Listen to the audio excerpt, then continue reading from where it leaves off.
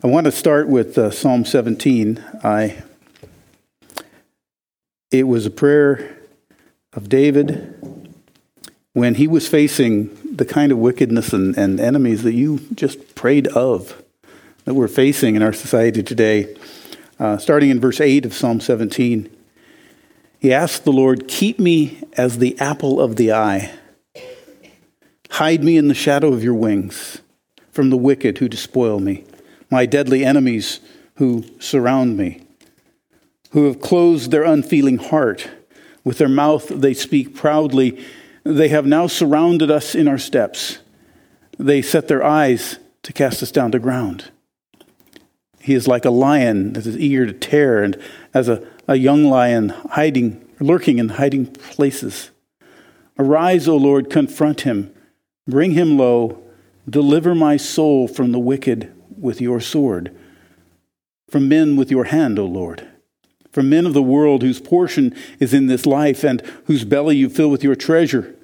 They are satisfied with children and leave their abundance to their babes. As for me, I shall behold your face in righteousness, and I will be satisfied with your likeness when I awake. You know, I imagine there are many people in Ukraine today that are praying similar prayers, feeling surrounded and overwhelmed, especially those in Severodonetsk, where the Russian artillery is continuing to pound and pound and pound away, just as they did down in Mariupol, further south, where tens of thousands of people are believed to have died. You know, early in this war, the American diplomats offered the Ukrainian president a chance to evacuate, and many of you know his response. He said, "I need ammunition, not a ride." And in a video I saw online very early in the war, there's this old Ukrainian lady who approached a soldier on the street of her hometown, a Russian soldier with a hand of sunflower seeds, and said, "Here, put these in your pocket so that when you die, flowers will grow." That's what happens to our hearts. When this kind of conflict arises around us, there's bitterness and hatred on both sides. Welsh poet, and he was also an Anglican priest, George Herbert, once said, "Skill and confidence are an unconquered army." Now, I agree. But as believers, we never really know how confident we are, how strong our army is, until we face a test, as the people of Ukraine are facing a test. Today, I want to go to the Bible and look at the story of one great king who found himself in a situation very much like the Ukrainians are facing today. And we'll look at the confidence that made him great. And I'll assert that it's the same confidence that you and I have available to us today in our relationship with the Lord. Now, the story is told in 2 Kings chapters 18 and 19. And I'm not going to read the whole thing today, but you will find I am reading an awful lot of the text. It's a great story, and sometimes my paraphrases don't do it justice. It's the story of Hezekiah's rebellion against the Assyrians, which occurred 700 years before the birth of Christ. The story is such an important part of Scripture that it's repeated. It's also written down in 2 Chronicles chapter 32, and it's also recorded a bit by the prophet Isaiah, who plays a key part in the story himself. So the story starts in the 4th year of Hezekiah's reign. He was a young man, and he was just getting used to being the king, when he sees to the north of him what the Assyrians are doing to the northern kingdom. Shalmaneser, the king of Assyria, had taken control of most of the Middle East by then. In fact, the Assyrians at that point controlled almost everything known north of Egypt. The Assyrian Empire covered all of modern-day Iraq and Syria and Jordan and parts of Iran, and of course that included that strip along the Mediterranean coast that encompasses the Holy Lands. The Assyrians were a powerful people from what is now northwest Iraq, and they were bent on world domination at the time. All that stood between the two great superpowers of the day, Assyria to the north and Egypt to the south, were the little nations of Israel and Judah. the two nations that God's people had split into over family rivalries, to say the least. And so at 25 years old, Hezekiah is looking north and seeing what is happening to the northern kingdom. You know, I can't help but see the parallel of the Holy Lands sitting between these two major warring superpowers to the north and south, and the Ukraine sitting between the world superpower of Russia and the NATO alliance to the west. The only obstacle to the superpower clash was God's people at that time. Now, in Hezekiah's time, as I mentioned, God's people were split to the northern kingdom of Israel and the southern kingdom of Judah. So beginning in the 4th year of his reign, Hezekiah was able to watch northward for 3 years as Shalmaneser and all his armies captured all of Israel and laid siege to Samaria and totally devastated the area. At the end of the siege, Israel was carried away into captivity, leaving Judah alone in the high country of God's promised land. Now, how could this happen? Well, to God's people, Scripture tells us they had it coming.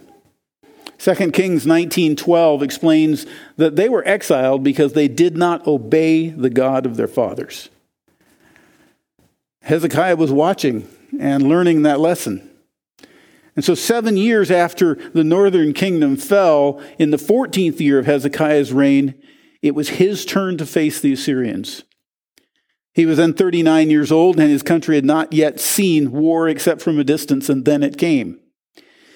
Like a plague of locusts coming down from the north, the Assyrian invaders, led by a new king named Sennacherib, swept down upon the land, quickly captured all the fortified cities of Judah except one, and that was Jerusalem. A caveat, the city of Lachish, or Lachish, depending on which Bible translator you look at, it was under siege, but not fully captured at the time the story starts. Now, before the Assyrians got to his area, Hezekiah did some smart things. He immediately began to take what defensive measures he knew he could take. His forces took control of the country's most valuable resource. What would you imagine the most valuable resource in Israel would be? Or in water? Yes. Not oil as it is today, and we'd go after the oil fields. Hezekiah sent his men out to dam up the streams, to cover up the wells, to make sure the invading armies had nothing to drink. And then they went and they had time, because they saw the war happening to the north of them, to rebuild the wall around Jerusalem. And Hezekiah issued what shields and spears he had to his people and appointed officers over his people, and he began to encourage them spiritually. This part comes out of the 2 Chronicles version of this story, 2 Chronicles chapter 32. He says to them, "Be strong and courageous. Do not fear or be dismayed because of the king of Assyria or because of all the horde that's with him. For the one with us is greater than the one with him. With him is only an arm of flesh, but with us is the Lord our God to help us and fight our battles." And the people relied on the words of Hezekiah, king of Judah. It's quite interesting that, what he just said about the Lord fighting their battles. It hadn't happened yet, but it was about to. So now, as the people are prepared and the Assyrian hordes have come down, diplomacy begins. First, Hezekiah tries a typical human diplomatic technique. He tried to buy his way out of the war.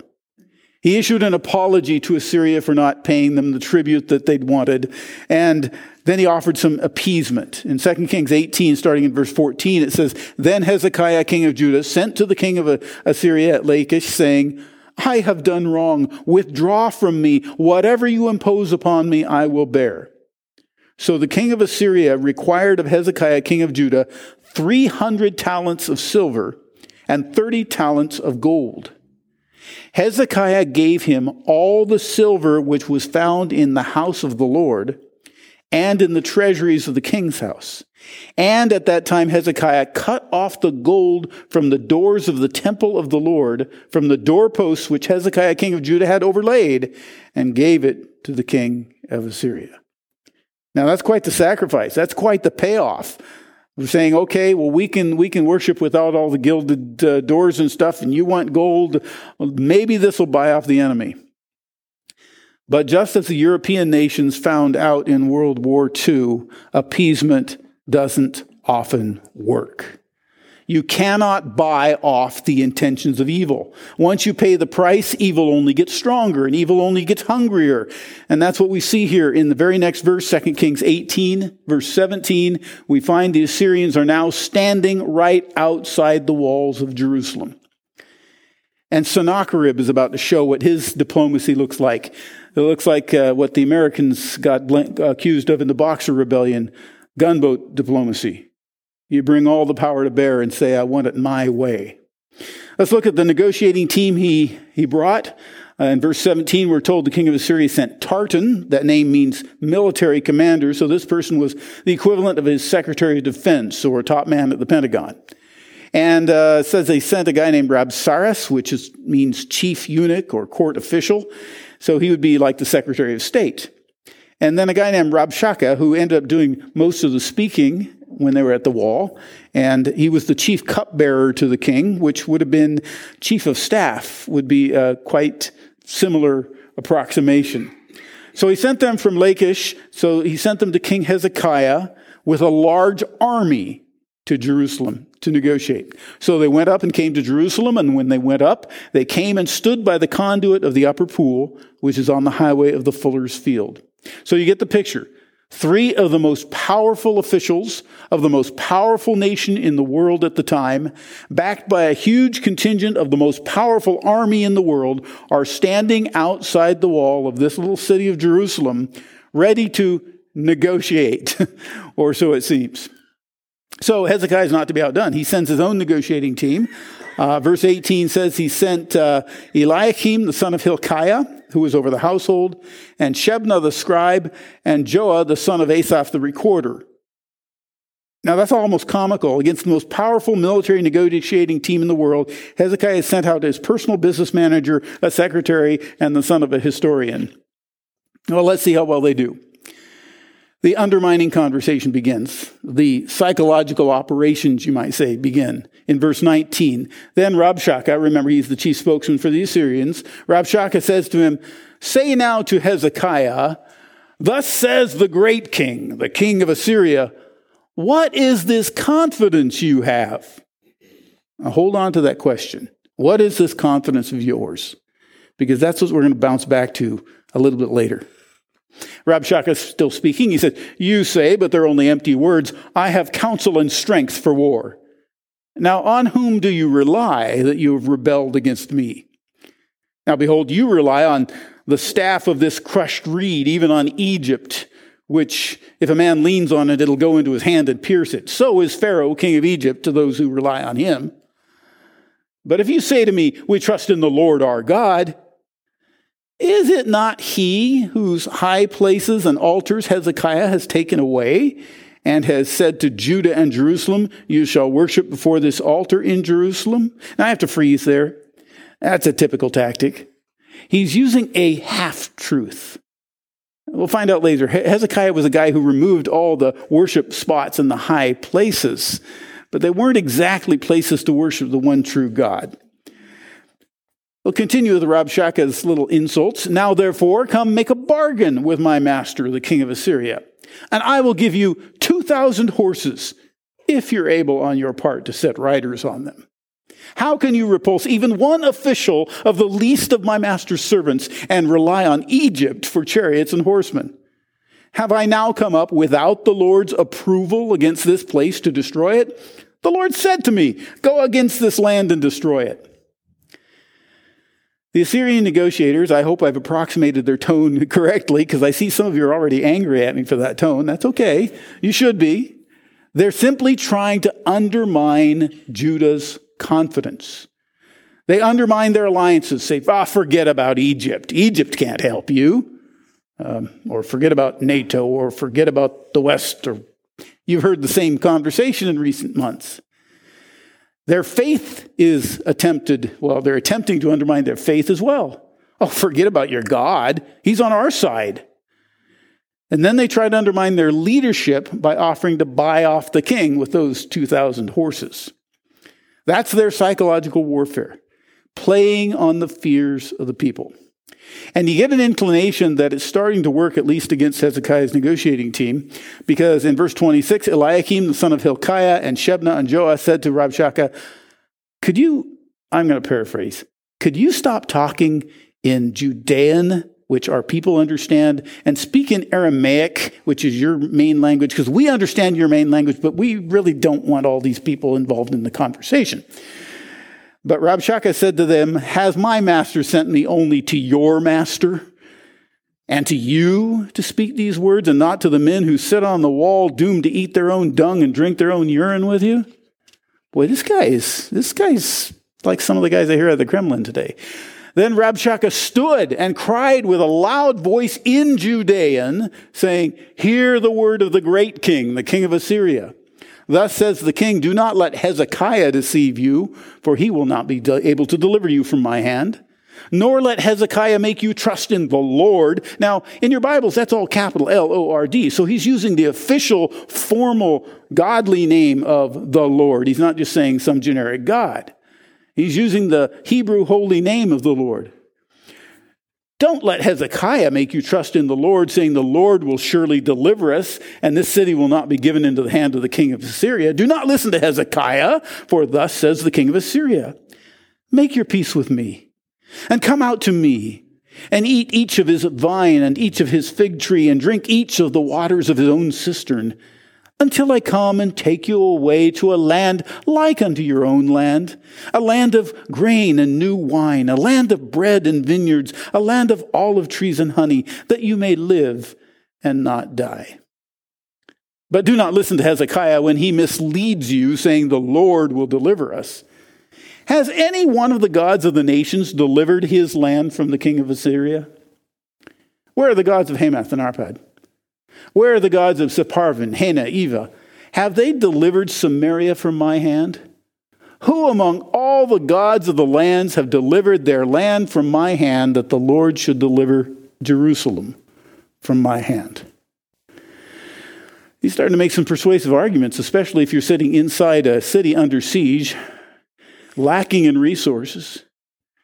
But he's undermining. They're doing everything they can to cast doubt on Hezekiah's leadership, to undermine the people's faith in God, to offer the people a new deal. They even make exile look good. Just give in to Mother Russia. Just give in to Assyria, and your life will be so much better. Now, I must say, I'm going to do some mischaracterizations today, and I will, if there are any of you of Russian descent or Ukrainian descent, I am not making light of the situation. I received a phone call from a pastor friend of mine just the other day, and I was talking to him at length, and his wife is Ukrainian, and they're getting phone calls from relatives on both sides of this conflict. And I do believe there are believers on both sides of this conflict. And so sometimes we laugh to relieve the stress, relieve the tension, but I do know that lives are being lost and hearts are being broken. So please forgive me if I've stepped out of character and not reflected that in anything I say today. Well, so where do we go from there? What do you do when that happens to you? You and I aren't facing huge armies, but we all face similar attacks on our faith from time to time. We hear the offers. At times, the enemy is very good at the psychological side of spiritual warfare, causing us to doubt our leaders and doubt our teachers who have brought us this far in our life that God has used in our lives, causing us to doubt God's will for us, even if it was once very, very crystal clear until circumstances changed. Sometimes, even though it's clear, it's often it's common to wonder, maybe the deal offered by the other side might not be that bad after all. So how do we answer? Where do we find the confidence to stand firm? What is this confidence of yours? Well, in 2 Kings chapter 18, the scripture tells us that after hearing this voice of the enemy shattering their confidence, the people fell silent And Judah's diplomats were pretty shaken up too. They were so shaken by what they were facing that they came before the king Hezekiah with their clothes torn as though they were in mourning. And Hezekiah did the same thing. He tore his clothes and put on sackcloth. But what Hezekiah did not do in the circumstance was panic. Hezekiah turned directly to God. And he sent a message for his number one prayer warrior, a guy whose name you've heard before, the prophet Isaiah.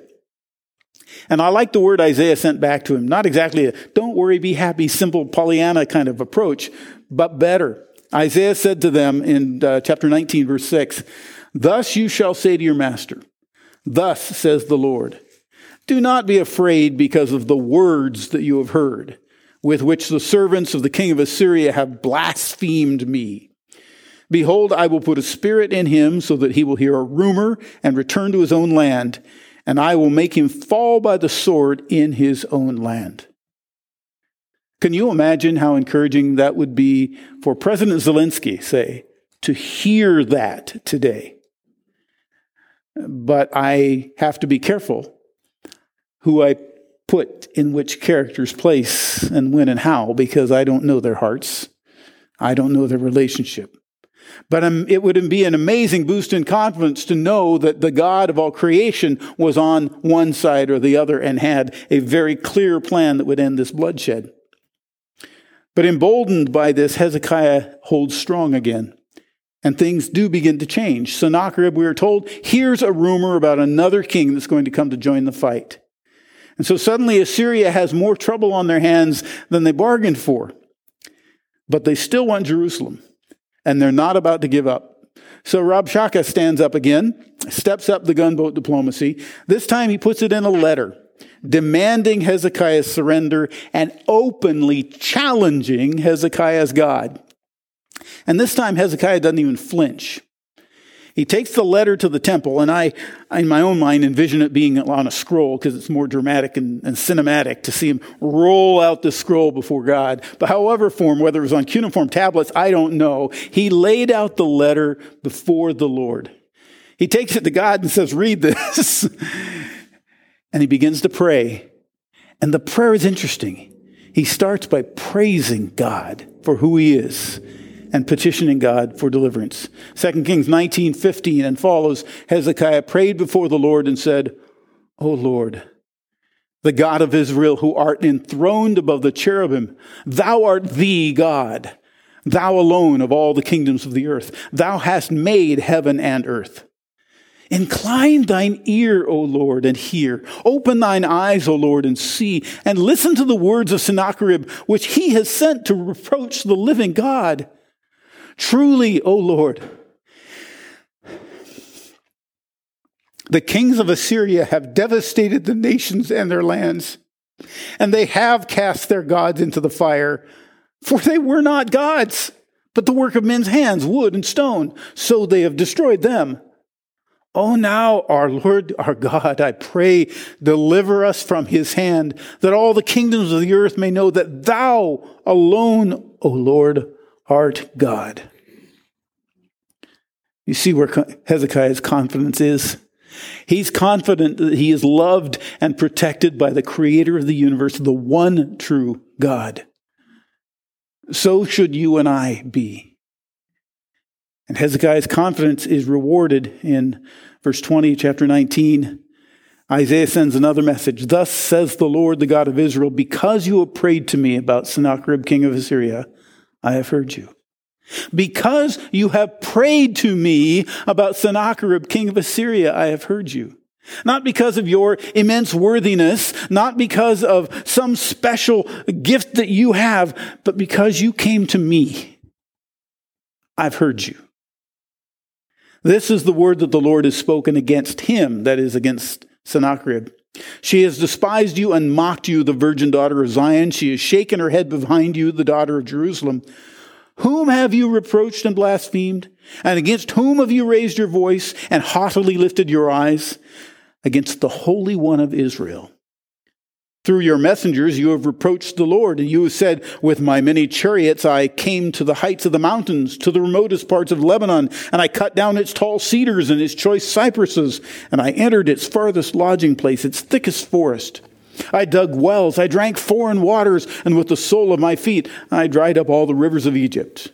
God's repeating the boasting of the Assyrians back to their face. Now here's God's word directly to them. Have you not heard? Long ago I did it. From ancient times I planned it. Now I have brought it to pass that you should turn fortified cities into ruinous heaps. Therefore their inhabitants were short of strength. They were dismayed and put to shame. They were as the vegetation of the field and as the green herb and as grass on housetops is scorched before it is grown up. In other words, God's saying, okay, you may have gotten to do this. It's because I let it take place for my own purposes. Don't mistake my plan for your greatness. But he says in verse 27, I know you're sitting down and you're going out and you're coming in and you're raging against me. You know, when God says, I know where you live, it should be a little bit threatening. Because of your raging against me and because of your arrogance has come up to my ears, therefore I will put my hook in your nose and my bridle in your lips, and I will turn you back by the way which you came. Now God has some words for Hezekiah. He says, then this shall be the sign for you. You will eat this year what grows of itself. In the second year, what springs from the same. And in the third year, sow, reap, plant vineyards, and eat their fruit. The surviving remnant of the house of Judah will again take root downward and bear fruit upward. Two things to notice about that little promise from God. One is, he's saying it's going to take a little bit of time to recover, yes. But here's the way it takes place. In 3 years, you'll be back in the land of plenty. But we'll get through this together. The second thing a lot of people see in that passage is a messianic prophecy that I'm not going to take the time to get to today. The remnant of the house of Judah will again take root downward and bear fruit upward. For out of Jerusalem will go forth a remnant, and out of Mount Zion survivors. The zeal of the Lord will perform this. Therefore, thus says the Lord concerning the king of Assyria, he will not come to this city or shoot an arrow there. And he will not come before it with a shield or throw up a siege ramp against it. By the way that he came, by the same shall he return, and he shall not come to this city, declares the Lord. For I will defend this city to save it for my own sake and for my servant David's sake. Remember the prayer that Hezekiah led his people in earlier? He said, don't be dismayed. God's going to fight our battles for us. Then it happened that night that the angel of the Lord went out and struck 185,000 in the camp of the Assyrians. And when men rose early in the morning, behold, all of them were dead. Now there's some odd humor I saw in that passage at one point when I was a kid. I said, how could they rise in the morning if they were all dead? But really it's suggesting when the men of Judah arose early in the morning, all of the enemy fighters were dead. So Sennacherib, king of Assyria, departed and returned home and lived at Nineveh. And it came about as he was worshiping in the house of Nisroch, his god, that Adramelech and Sharezer killed him with the sword. And they escaped to the land of Ararat. And Esarhaddon, his son, became king in his place. Isaiah's prophecy came true. He was scared home, where he was killed in his own temple by his own people. Now, despite the blood and guts, I love that story. I love the story of one king in a tiny city being victorious over the most powerful army on earth without firing a shot. Hezekiah was able to stand confidently in the face of overwhelming opposition when he could have folded. You know, he could have saved his own life. He could have accepted those horses. He could have ridden away and left his city and probably gotten some blessing and honor from the Assyrians. He could perhaps have snuck out the city by night, leaving the people to fend for themselves. But instead, he stood confidently against the Assyrians by kneeling humbly before God. Wouldn't it be great if we could all do that? First, it'd be great if we could all recognize when we should do that. Some of us have a tendency to rise up to arms too quickly, to take the battle in our own strength too early, before going before the great commander-in-chief and figuring out what we should be doing. But I believe we can stand against evil if we begin preparing today for our battles tomorrow. You see, Hezekiah's confidence did not just start when the Assyrians showed up. If you look back in your Bible now to the beginning of chapter 18, I think you'll see that there are at least 4 keys to Hezekiah's confidence. Now, in a general sense, his confidence was placed in his relationship with the Lord, the one true God. But he discovered in his life 4 keys that had developed him into a man who could stand in that confidence. And the first key I see in 2 Kings 18:3 is the key of obedience. 18:3 in your Bible should say that Hezekiah did right in the eyes of the Lord. Hezekiah did right in the eyes of the Lord. He obeyed the Lord before things got bad. He practiced obedience, which in many cases is a necessary prerequisite to a blessing and a key to confidence. We have to ask ourselves, even when we're not facing the enemy surrounding us, how are we doing on that account? Are we training ourselves to be obedient to God regardless of what we perceive the situation to be? The second key that we'll find in that first part of chapter 18 is reverence. Hezekiah so respected God that he would not allow any false worship to enter his kingdom. Yeah, Hezekiah was the guy who tore down all those high places. He tore down the false idols to false gods, even though that wasn't the politically correct thing to do at the time. 2 Kings 18:4 tells us he even destroyed the bronze snake that Moses had erected in the wilderness, apparently because the people had become worshipers of the bronze snake rather than worshipers of the one true God that it was to memorialize. How reverently do we treat our relationship with our God? What false gods are we willing to tolerate in our homes and in our lives and even in our churches just to stay in step with the society around us? So the first key was obedience. The second key is reverence. The third key that I find there is trust. In 2 Kings 18:5, it says of Hezekiah that he trusted God more than any king before him or after him. Now, I'm assuming that that statement excludes King Jesus. I think his trust was probably a little higher on the spectrum. But in the story we just heard, we see that that trust was much more than an intellectual belief in the truth of the maxims of Scripture. It was a wholehearted reliance on God even when things looked overwhelmingly hopeless. If we say we trust God when things are going well, but abandon Him when things get tough, we really didn't trust Him in the first place. We trusted experience. We trusted our own judgment. That's why we had to be reminded in Scripture, trust in the Lord with all your heart and lean not to your own understanding. In all your ways acknowledge Him and He will direct your paths. We need to not trust the messages of the world or the words of the enemy. We need to trust our relationship with God. The fourth key to Hezekiah's faith is perseverance. 2 Kings 18:6 says, "For he clung to the Lord.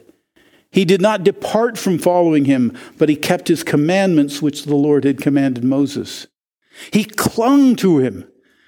You know what it's like to cling to somebody? Sometimes you want to just back off. He depended entirely upon a relationship with God for his leadership strength, for his life.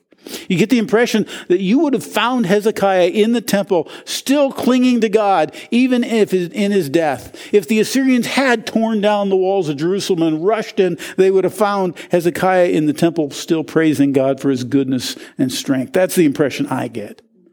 I'd like to meet Hezekiah someday and ask him that speculative question. He'd say, "What does that matter now? I'm with God." But I hope you can say that about yourselves today, that you cling to God.